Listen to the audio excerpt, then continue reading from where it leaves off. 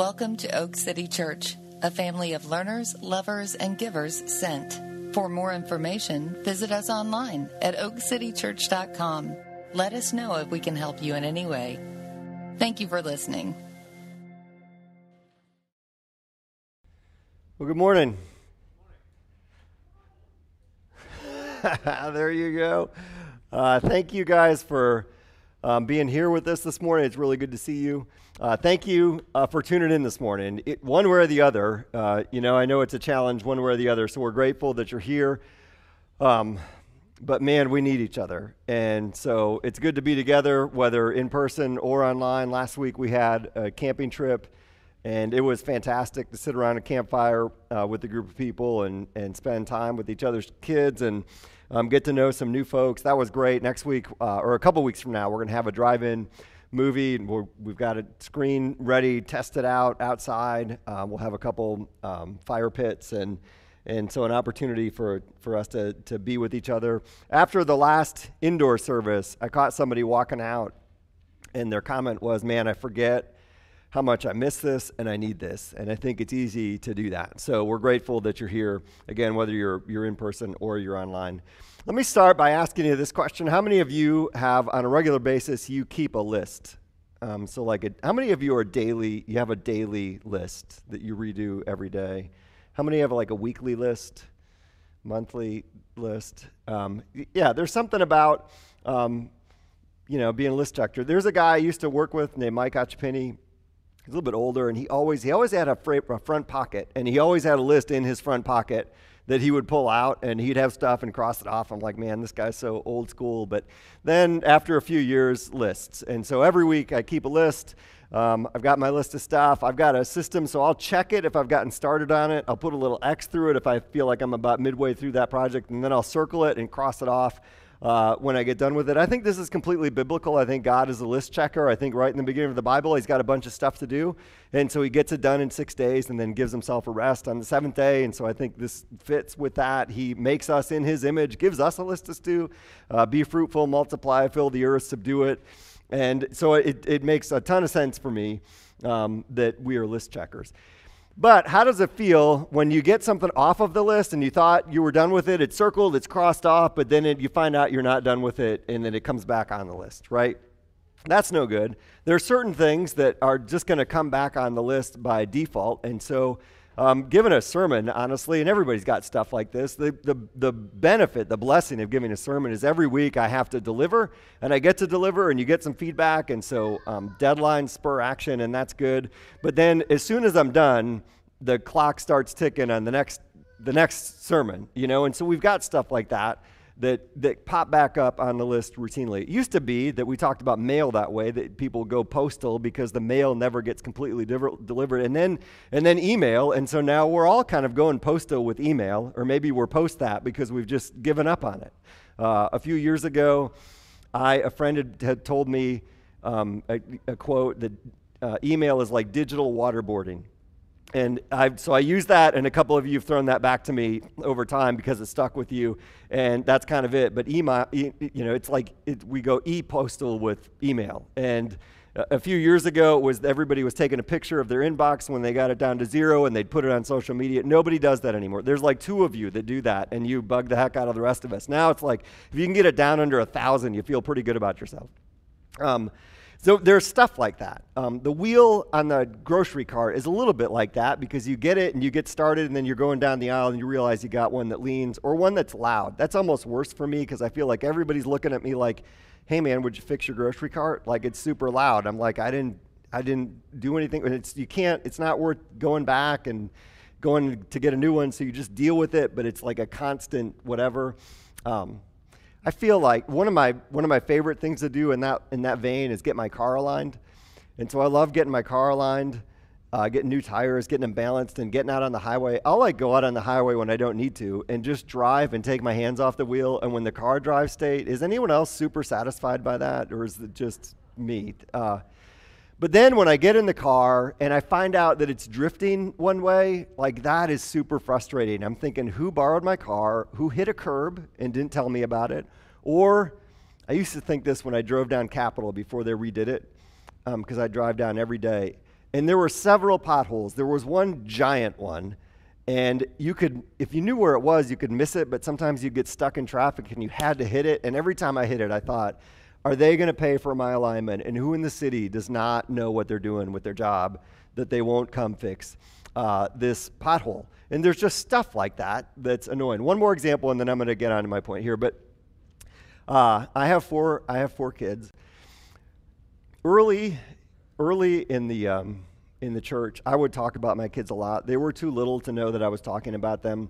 And then people were like, hey man, we know you got kids. We know they're cute. A lot of us don't have kids. We don't really care. So stop talking about your kids. I'm like, okay, message received. I'll stop. And then the last few years, it's been, if I talk about my kids, I will let them know, hey, I was going to share this story. Is that going to make you feel uncomfortable? Because being a pastor's kid is a thing, and I don't want to objectify them and all that. Today, I have not told them that I'm going to do this, but I'm going to throw you squarely underneath the bus this morning, because the thing that's probably the most like this in my life, that it's a list, but you can't get it right, is the chore chart in our house. We have a chore chart. It's on the pantry. And my wife spent a lot of time making sure that the chore chart was just and equitable, and that everybody was spread out evenly on the chore chart. I put the chore chart in an Excel spreadsheet. It's color-coded, so it's easy to understand. It used to be laminated, and it's right there in our pantry for all the world to see what everybody's chores are. But I swear to you, if you come to my house on Tuesday and you ask somebody, hey, do you have any chores today? They'll be like, no, I don't have any chores today. This is my day off. No, I'm looking at the chore chart. It says that you're supposed to vacuum the living room today. No, not on Tuesdays. That's Johnny's job on Tuesdays. No, I'm looking at the chart. It's the same chart that's been on the wall for 3 years. Everybody knows what chores are today. And every single time, without fail in our house, this is the thing that just can't get right. I feel like we've been really good parents in a lot of ways. I feel like this is one of the ways that somehow we have completely failed as parents. And so to my church, refute that in any way, shape, or form, go ahead and text me, and I'll share it. We can have it out right here in front of the church. All right? But that's how the chore chart feels. Okay, with all that in place, happy Thanksgiving. With all that tension and frustration, happy Thanksgiving. Because as I was thinking about Thanksgiving and gratitude and contentment, I thought, this is that type of thing where gratitude is something that we know how much it matters. We know we should be more grateful. We know it'll change our mind, but it's like we get aligned and then we hit a curb and then we fall out of alignment, and so we need to be realigned.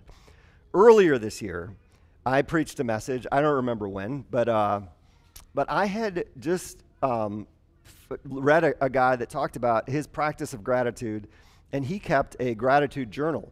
And so every morning he woke up, and the very first thing he did, was write down 3 things that he was grateful for. And I thought, man, that's great. And then he read some scripture, and then he wrote down the reflection on the scripture. I thought, man, this is a really great habit. And so I did that. I'm aligned. I did that for a week and a half. You know what I mean? And then I hit a pothole, and then I stopped thinking about things I was grateful for. And you know what I thought about instead, first thing in the morning?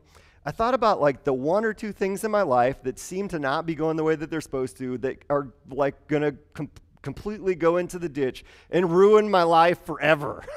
Because that's the default that we go to. And so I feel like if we're aligned, we're grateful, and gratitude leads to contentment. But when we're not aligned, what we drift to is, it's probably a lot of ditches, but 2 that really came to mind. One is the ditch of anxiety and whatever we have to worry about. And the other is the ditch of greed. And if I just had this thing, then my life would be so much better. And gratitude is the thing that when we get it, it keeps us on track and keeps us content. So today, I want you to think about that. It's like taking your car in for an alignment. We're going to get aligned. I hope that I don't tell you anything that you haven't heard before today. But I also hope that I tell you things that, because I totally believe it, have the opportunity to change your life and really change your life permanently and forever if we practice them. But it's up to us whether or not we do. So 1 Timothy chapter 6.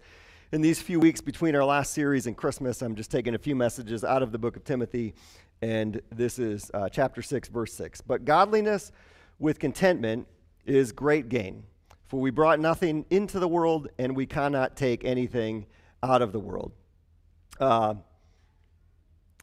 Godliness with contentment is great gain. So right before this, Paul is talking about some people that have gone off the rails, out of alignment, and they think that godliness is great gain.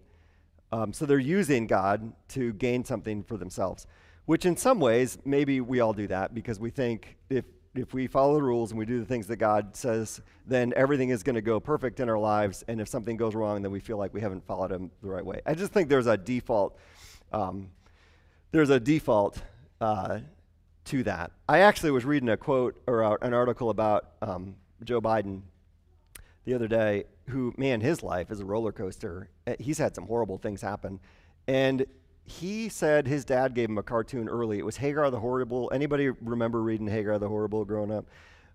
Where Hagar was saying to God, why me? And God said back, why not?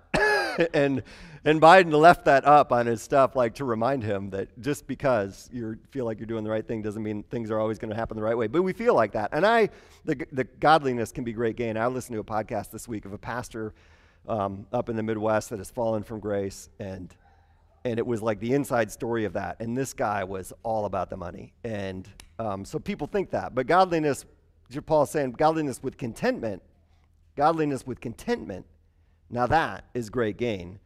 For we brought nothing into the world, we can't take anything out of it. But if we have food and clothing, with these we will be content. Maybe the hardest verse in the Bible. If we have food and clothes, we'll be happy. But those who desire to be rich will fall into temptation, into a snare, into many senseless and harmful desires that plunge people into ruin and destruction. For the love of money is a root of all kinds of evils. It is through this craving that some have wandered away from the faith. They have pierced themselves with many pangs. But as for you, O man of God, flee these things, pursue righteousness, godliness, faith, love, steadfastness, and gentleness. A few verses later, he picks this up. As for the rich in this present age, charge them not to be haughty, to be arrogant, nor to set their hopes on the uncertainty of riches, but on God, who richly provides us with everything to enjoy. They are to do good, to be rich in good works, to be generous and ready to share, thus storing up treasure for themselves as a good foundation for the future, so that they may take hold of that which is truly life. Okay. My first point, stuff is good. Deep theological terms, stuff is good. Be thankful for it. The Bible tells us the streets of heaven will be paved with gold. In Revelation chapter 4, John has this vision of what God is like, and it includes all types of jewels, you know.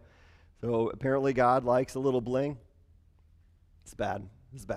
But God likes nice stuff, and he wants you to enjoy your stuff. Your stuff isn't bad. As for the rich in this present age, that would be most of us. And most of the people listening were rich in this present age. We may not consider ourselves that. We probably don't relish in those riches, but we're pretty comfortable with what we have. And if someone tried to take them away, say God, he would be in for a fight, right? And so we're in that category. And then he says, charge them to feel really bad about all the stuff that they have and to get rid of it immediately and go live in a cardboard box somewhere. No, he doesn't say that. He doesn't say that. Charge them not to be arrogant and find their identity in their riches, but he says God provides us with this stuff richly to enjoy, like he wants us to enjoy this stuff. I think sometimes we think about the parable of the rich young ruler, where the guy comes to Jesus and Jesus ends up saying to him, hey, go sell everything you have and then follow me, and then you'll get it. And we think that's prescriptive for all of us. Like all of us should, we feel guilty that we haven't sold all of our stuff.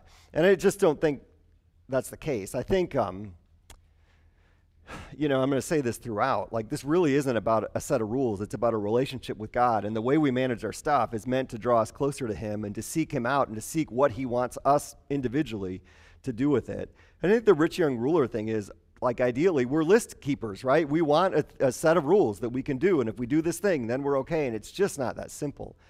I actually was thinking about this, and there's some religions that are growing pretty quickly, rapidly in the United States that are pretty legalistic, rule-following religions. Like Mormonism and Islam are growing quick because people want rules, legalistic set of things to do. And And this calls us into relationship with him.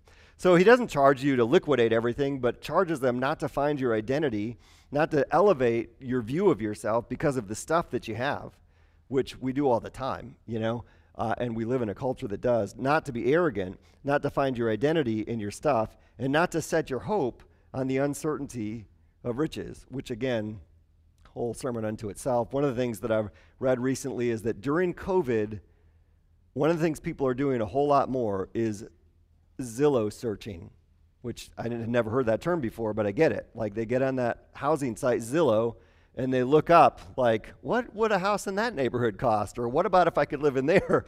And we're hoping in that thing in so many different ways that will make us satisfied. And then he says, don't set your hope on that, but set your hope on God who richly provides us with everything to enjoy. And how subtle is the difference between being thankful, setting your hope on the stuff, and being thankful to the God that gave you the stuff. And I think this is really subtle. So the house that we live in, when we started the church, we bought a house in east of downtown Raleigh in a part that was really, it's a gentrifying part of Raleigh. We bought it in 2007 when the housing market was skyrocketing. We bought it with another family. And we thought, hey, we're going to buy this. We'll be here for 2 years. And the way that the housing market was going, we'd be able to sell it for enough money to make up on any, moving costs, buying and selling costs, all that stuff. But what we really thought is, we're going to move in here and God likes us, so we're going to make a ton of money when we sell this house. That's what we thought. Then the market crashed, and then we lived there for 5 years and not 2 years, and then we sold it and lost tens of thousands of dollars on the house because God was mad at us for some reason. This is just how we think, Well, then we're looking for a house, and we find the house that we're in now, and it's a foreclosure, which most foreclosures that I've ever looked at need a ton of work, and I don't mind that. But this one didn't. It apparently the neighbors told us was so bad that Fannie Mae came in, brought a crew in, took all the stuff out of it, fixed it all up, painted it, put new carpet in it. It was like buying a 20-year-old brand new house. And it was fantastic. And what we paid for it, my neighbors were mad at me for 5 years for what we paid for it, for what it did to their housing values. You know what I mean? So God did that. Now, there's a difference between me being thankful to God and me being just thankful, or thankful to me, or thankful to my wife for finding it. If I'm thankful to me, then it's like a pat on the back, hey man, good job finding that house. Way to go, you found a deal. If it's God, and I'm in control in that situation, if I'm thankful to God for giving me that, the one who richly provides us with all things to enjoy, the giver of all good gifts, then he's in control and I'm at his mercy, and it changes things. That gratitude and where it's directed changes things. I sent out in the weekly, and if you don't get the weekly, you should go to our homepage and sign up for the weekly at the bottom there. And in the blurb that I put at the beginning, I linked a video to a pastor, and I saw this a few months ago. It's just 10 minutes on his practice over the past 5 years of intentional gratitude and how it's changed his life. And it's worth your 10 minutes. And he uses a quote. It's from Ann Voskamp. Joy doesn't lead to gratitude, but gratitude leads to joy. And that's worth thinking about. And I believe him. Gratitude leads to joy. He said he made time every day. He made it a habit. And so he found a time when he was not super distracted. And so he's a swimmer. And so what else can you do when you're swimming? So while he was swimming, chose to rehearse the things that he's grateful for. And he thought it would improve his emotional well-being, maybe 2 to 5%. And what he found is that it improved it 30 or 40%. This habit of being grateful for things. And so he said he realized how many things that he has to be grateful for. And I was just talking to someone yesterday that read that the other day, and she was like, yeah, we do have a ton of things to be grateful for, and you don't even realize it. How easy it is to forget to be grateful, how you can be grateful for little things, how you can be grateful in the middle of difficult times, and how it becomes a habit. And I'd throw a few things in there. Gratitude breeds humility. Especially if there's an object. In biblical gratitude, there's an object, and it's the Lord. And so it breeds a humility of you're not in control, and he is in control, and he's been good to you. Gratitude improves our theology because we're constantly reminded of how good he is and how big he is. Gratitude improves our relationships. And think about if you took the 3 people that are closest to you, and every day you wrote down one thing about them that you're grateful for, and then you told them that thing. Like, that's so stupid. It's so simple, But how much would that change your relationships and change your life if you aligned and decided that's where I'm going to start?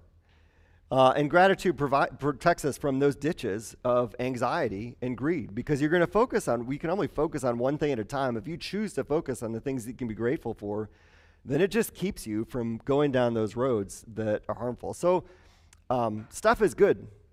God made stuff. Stuff is good. Be thankful for your stuff and make a practice of it. Stuff is dangerous. Stuff is dangerous, so hold it loosely. This passage. But those who desire to be rich, you desire to be rich? Like, let's be honest here. I desire to be rich. I can't get around it. I'm not sure I know people that don't desire to be rich, that don't want more than they have. Those of us who desire to be rich fall into temptation. We fall into a snare. We fall into many senseless and harmful desires that plunge people into ruin and destruction. When you hear the words ruin and destruction, what do you think of? Because I think we most often think financial ruin and we think it's financial, but it's not. He's saying a greater ruin can happen spiritually, emotionally, relationally, because we fall into this trap when it comes to our finances and our stuff. The love of money is a root of all kinds of evils. It's through this craving that some have wandered away from faith. They've pierced themselves with many pangs. What looks more like a snare to me, like a trap, like something if you fell into it, it'd be really hard to get out of, isn't being rich, it's being poor. Poverty looks like that, and that's how we think about it. There are more people, it seems, in the last 9 months, like every highway exit you get off of, someone's got a sign and is asking, and it doesn't seem like it was like that before, but it does now. It seems like that would be a trap. If you get in that spot, it would be really, really hard to get out of. We don't think of that about having money or wanting money. We think, well, if I had money, if I wanted to get out of that, it wouldn't be so hard to give away my money. That's just not true.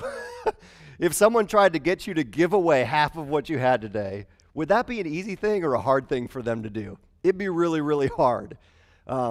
It's a snare. We're trapped by it. Let me read you a few quotes about money. The first few are from people that are long dead, but some of the richest people in the history of our country. Rockefeller. I have made my millions, but they have brought me no happiness. The poorest man I know has nothing but money. The poorest man I know has nothing but money. The next one, Vanderbilt. The care of millions is too great a load. There is zero pleasure in it. John Jacob Astor was one of those guys, and he considered himself the most miserable man on earth. This is a quote from a more recent author. He said, our entire life we chase the wrong things because we think having more money and buying more stuff will make us more happy. You know why a billionaire has 100 Ferraris? Because 99 weren't enough. I'd never really thought about it like that before, but I bet he's right. But it's not intuitive to me. There was a study from Purdue a few years ago. The ideal income point for individuals is $95,000. Now, that's a lot of money. Some of you are thinking, well, it's not that much money, like in the rearview mirror for you.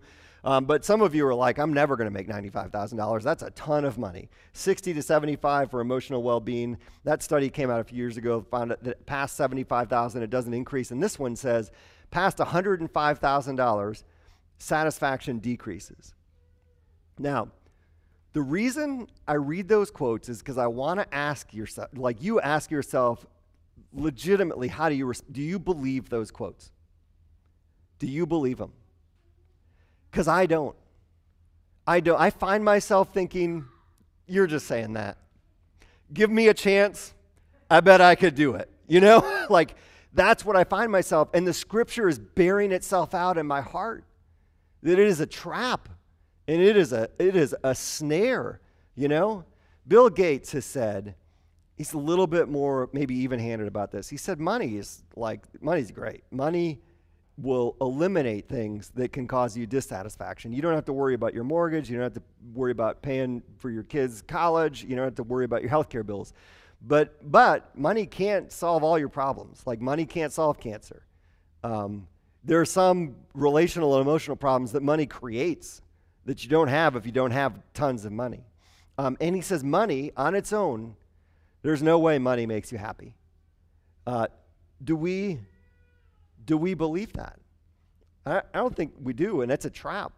And we hear all that, but we don't really buy it, and we still pursue it. If not, like with our actions, in our minds at least, we think if we had that, then our problems would go away. There's another survey that said 9 out of 10 people, it was a couple years ago, said they would trade 23% of their future earnings to have a job with meaning. They'd trade 23% of their future earnings to have a job with meaning because they didn't find meaning in their job. But then they went on to ask the question, like, so why don't more people actually do that, you know? We've been going through a process of interviewing some folks to bring on a pastor at church. And so one of the guys I interviewed had been in the ministry, and then just circumstances ended up out of the ministry. And right now he's managing a Chick-fil-A store, that's not a bad gig. You know, it's a great corporate culture. He likes the people he works with, the people he manages. The company's taking care of his family financially. It's great. And so I was like, so what has you looking for a new opportunity? He said, my professional goal in life is to get chicken through a drive-through window in less than 3 minutes. And that's just not satisfying for him. And he wants back in. And I've heard a lot of people here over the years express dissatisfaction with their jobs and a willingness to sacrifice income. I haven't seen a lot of people actually do that. You know, you have to ask yourself that question. I have to ask myself the question, like I did make that decision 20-some years ago because I feel like that's the decision God wanted me to do. But it doesn't keep me from thinking about the 23% of income that I gave up to have a super meaningful job, you know? And so I'm in the same trap, whether you have it or whether you don't. Jesus says, be on your guard against all types of greed because you don't even realize it. There's a pastor who I listened to recently. He said, in 30 years of ministry, he said, I had people come into my office all the time and talk about their struggle with lust and pornography and thinking about having an affair or had an affair and don't know what to do. He said, not once did I have someone come into my office and say, Pastor, I'm really greedy. Can you help me with that? He said those sermons where people knew he was going to preach on greed were his least attended because no one thinks they have a problem. It's so true of us. And what happens when a bunch of people, when a culture, you know, falls prey into this trap and this snare? You know what happens? The Kardashians happen. That's what happens when we all fall into it. Capitalism is fantastic. I think it has raised the tide of the poor around the world, but it's done that by springing the trap on us, and we've fallen into it, that we need more. We live in a culture where there's something wrong with you if you're not rich or if you don't want to be rich. And so what senseless and harmful desires have we fallen into as a culture? What types of ruin and destruction has our desire for riches plunged us into emotionally, spiritually, relationally? How many have wandered from the faith because they've been so distracted by the worship of these other things that if I just had them, they've become gods. They've chose stuff over Jesus, and they didn't even know it. Have we pierced ourselves with many pangs? And how do we respond to it? I've never seen this. I love this passage. I've never seen this before. Right after that, this is what Paul says to Timothy. But as for you, O man of God, flee. Flee these things. Like to me, to you, if your heart is convicted by that, run as fast as you can away from it. It's going to consume you. Flee it and pursue righteousness and godliness and faith and love and steadfastness and gentleness. And this is gratitude is like a path out. It's like those movies where a bomb goes off and you're like, are they going to escape? And the Death Star blows up. Is the ship going to get out? It's like gratitude is that path. It's one of those paths out. Generosity, gratitude, to realize what we have and to stay on that. So it's dangerous. Hold it loosely. And stuff is God's, so trust him with it. trust him with it. Again, I don't think there are hard rules on money. I think tithing in the Old Testament is the law. I think in the New Testament, it is the principle, and most of us should probably be doing more than that. And so tithing is 10% of your income, and it's the first fruits of your income so that you're reminded that he is the one that gave you the ability to generate wealth in the first place. It's this constant reminder, but that reminder is about relationship. It's drawing you closer to him. It's forcing you to trust him more. And so it's genuinely not about rules. It's about relationship. It's about seeing the world the way that he sees the world and responding to the needs around you the way that he responds. And so his antidote is generosity. They are to do good. They are to be rich in good works. Just the way that's worded, you can really ask yourself, am I rich in good works? Like, I have no doubt that most of the people that are here or listening, like, you do good things. You are good people. Are you rich in good works? Or are we just kind of skating by on the good works? They're to be generous, and they're to be ready to share. Man, are you ready to share? I think most of us are more ready, like, you know those little wish lists on Amazon? We're more ready to, when the bonus check comes in, to like get the stuff, the next thing. We're more ready to do that. Then we've got a list of people that if I just had a little bit more, then I would share it with these people and these needs and these ministries and whatever it might be. Are we ready to share? Thus, storing up treasure for themselves as a good foundation for the future so that they may take hold of that which is truly life. Thus, storing up treasure for themselves for a good foundation for the future. Man, there's a question. What is the future? What is the future? At one point in this passage, he says, we brought nothing into the world, and we will take nothing out of it. For him, the future isn't when you're 80 or when you retire at 67. The future is like a long time from now. You know, Job said, naked I came from my mother's womb, and naked I shall return. The Lord gave, the Lord takes away. Blessed be the name of the Lord. And so he's thinking in a long perspective. I also read recently that 47 is the age where you start thinking that you're old, and I'm here to affirm that for you. I've started looking around and thinking, man, most of these people are younger than me. Like, when did that happen? Your body starts telling you that you're old. In the last few weeks, we've had some icons pass away. Alex Trebek and Sean Connery have died, and you're like, whoa, those guys, you know? And you start thinking, naked they came into the world, and they're 6 feet under, and they didn't take any of the stuff or the fame or any of it with them. At some point, you have to answer the question, do I believe I'm going to live for 80 years, or is it something more like 80 million years? And you have to live that way. And that's what he's pushing us to. The last series where I talked about those, stages on your journey of discipleship, and that stage 6, the life of love, a big part of that is realizing you already have all the stuff that you need and that means the most to you, but you've been tricked into thinking that you need this other stuff. And so am I letting the things that I don't have rob me of the things that I do have? I read a quote this week from Elizabeth Elliot. She said, the heart which has no agenda but God's is the heart at leisure from itself. Its emptiness is filled with the love of God. Its solitude can be turned into prayer. And man, that's a quote. Like someone who is sharing God's agenda and releasing their own agenda is at leisure from itself. And one more passage from James, because I think you know how invested you are in the things of this world by how hard it is to get them away from you. So this is James 2. What good is it, my brothers, if someone says he has faith but does not have works? Can that faith save him? If a brother or sister is poorly clothed and lacking in daily food, and one of you says to them, go in peace, be warm and filled, without giving them the things needed for the body, what good is that? So also faith by itself, if it does not have works, is dead. I've never read these two passages from Timothy and James together, but they both talk about food and clothing. And Paul says, if we have food and clothing, with these we'll be content. And then James says, how do you respond when you see someone that doesn't have food and clothing? What do you do about that?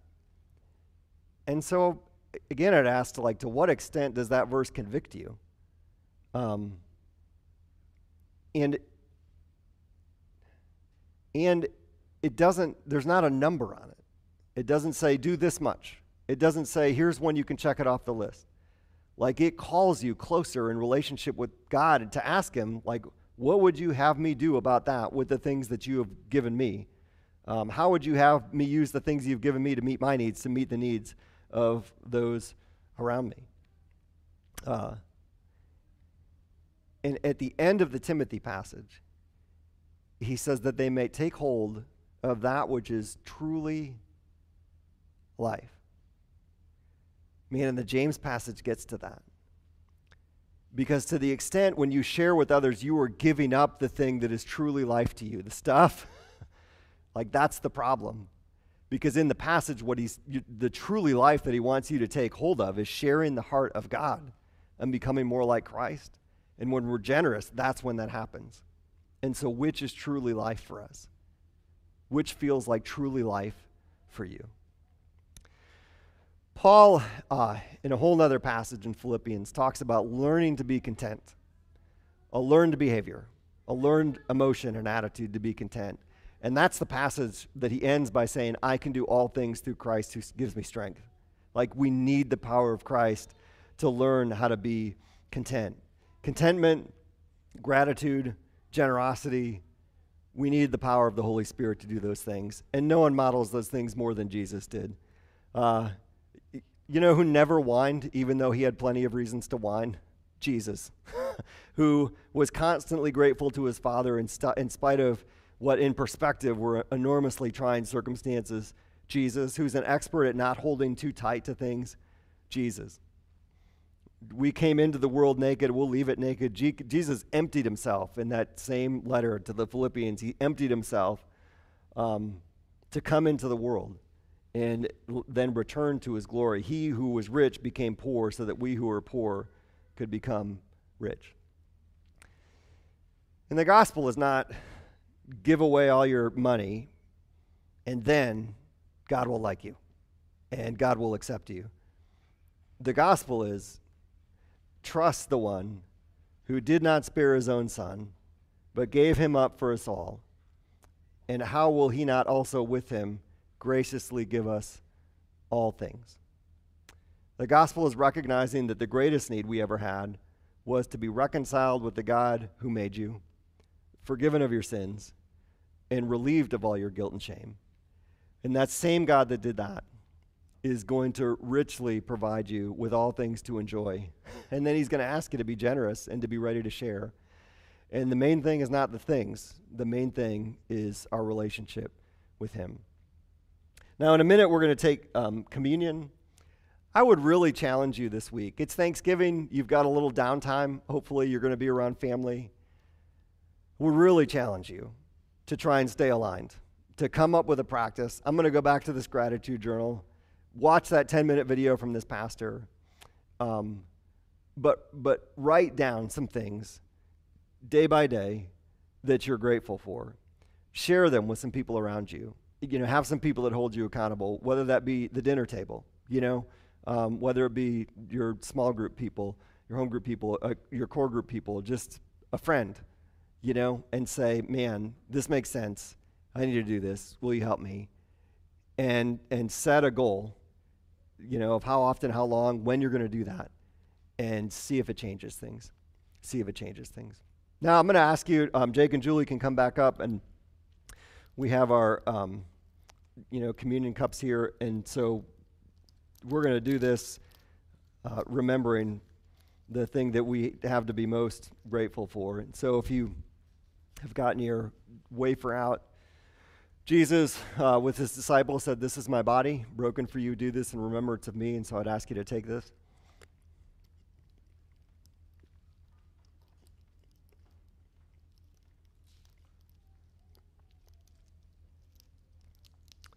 And then he took the cup and said, "This is my blood that's been poured out for you, and do this in remembrance of me."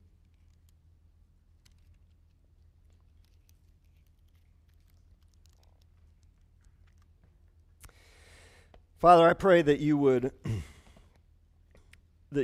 align our hearts with yours this morning. Oh, I pray that you wouldn't spare us of conviction and that we would not run from it, Lord, but we would come face to face with it, that we would confess it to you, that we would confess that your word is true, that it is sharper than any two-edged sword, that it cuts right through us and it knows us, that we would repent of the ways that we have given in to desires that seem normal to us but are harmful, God, and ways that those desires have harmed the people in need around us because we've hoarded our stuff instead of sharing our stuff. And I pray, Lord, that you would help us to see the power of gratitude and practice it. God, help us by your Spirit to practice it. Keep us from temptations that would keep us from practicing it, Lord. And recognize your goodness towards us in more ways than we ever realized, in really more ways than we can even imagine, God. Starting with your Son, and didn't spare your own Son, but gave him for us, Lord. That our gratitude would start there and flow out to every area of our life where you have blessed us. And would that change us? And would it change us so that you would be glorified in the world around us? We pray this in Jesus' name. Amen.